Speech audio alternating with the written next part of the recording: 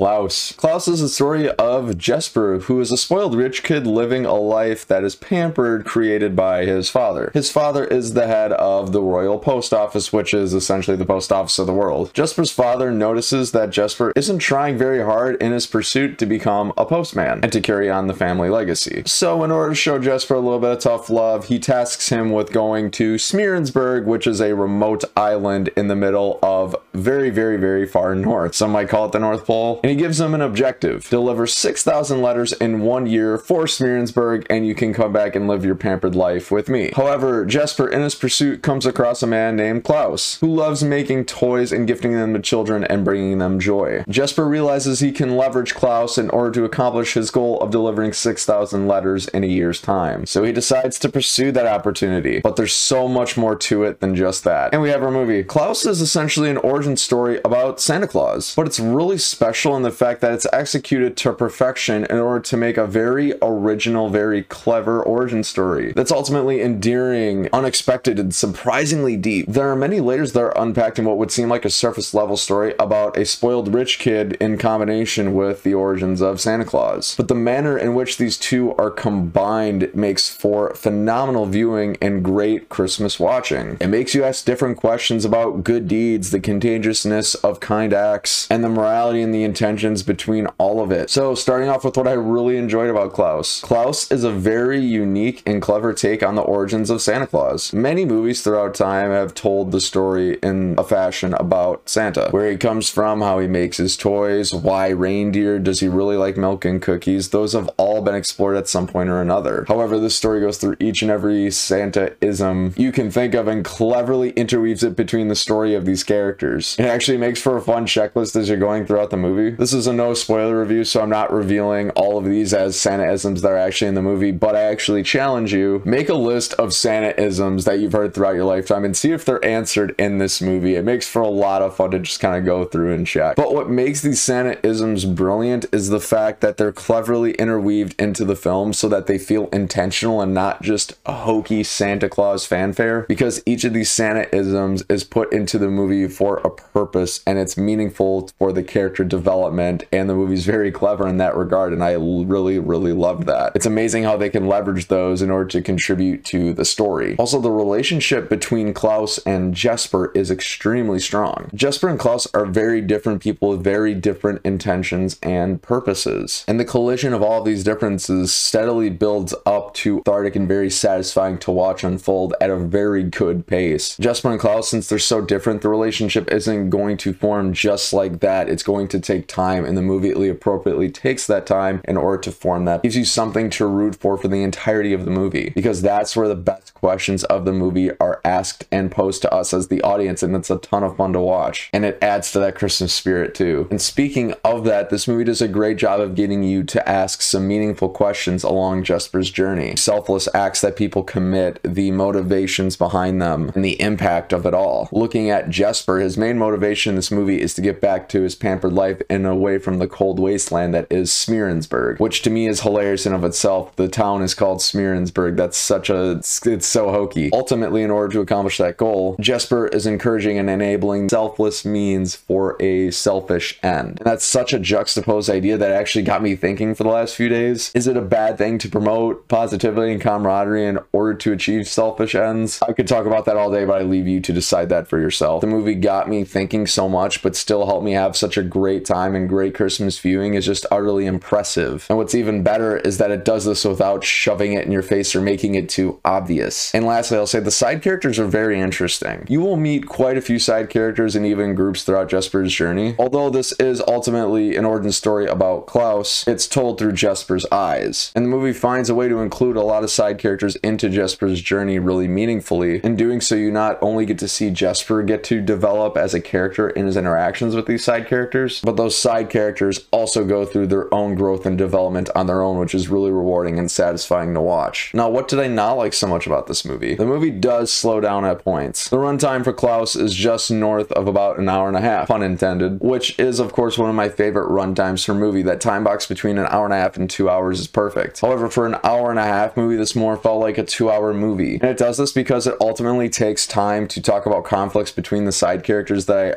ultimately didn't care about. And what makes that even worse is that the movie's short already, and making a short movie feel long isn't necessarily a terrible thing, but I wouldn't call it good either. To me, it's a sign that the entertainment value at points could have been bumped up a bit, or things could have been cut out. Also, although I found the side characters extremely interesting, the movie introduces conflicts between them that ultimately were not. You see feuds form, however the movie tries to make those feuds more relevant than they actually are, which is really distracting. When they stuck with this feud, I find myself being a little bit bored and just wanting to get back to the journey of Jesper and Klaus. Friends, at the end of the day, I'm gonna have to give this movie an 8 out of 10. It was great, and I recommend it to anybody for some great Christmas viewing. Friends, have you seen Klaus? If so, what'd you think of it? You know where the comment section is. Let me know. Thanks so much for watching another Bankrupt Hippo movie review. If you like this, click right here if you'd like to see more. I've been Bryson. Until next time, have a great day.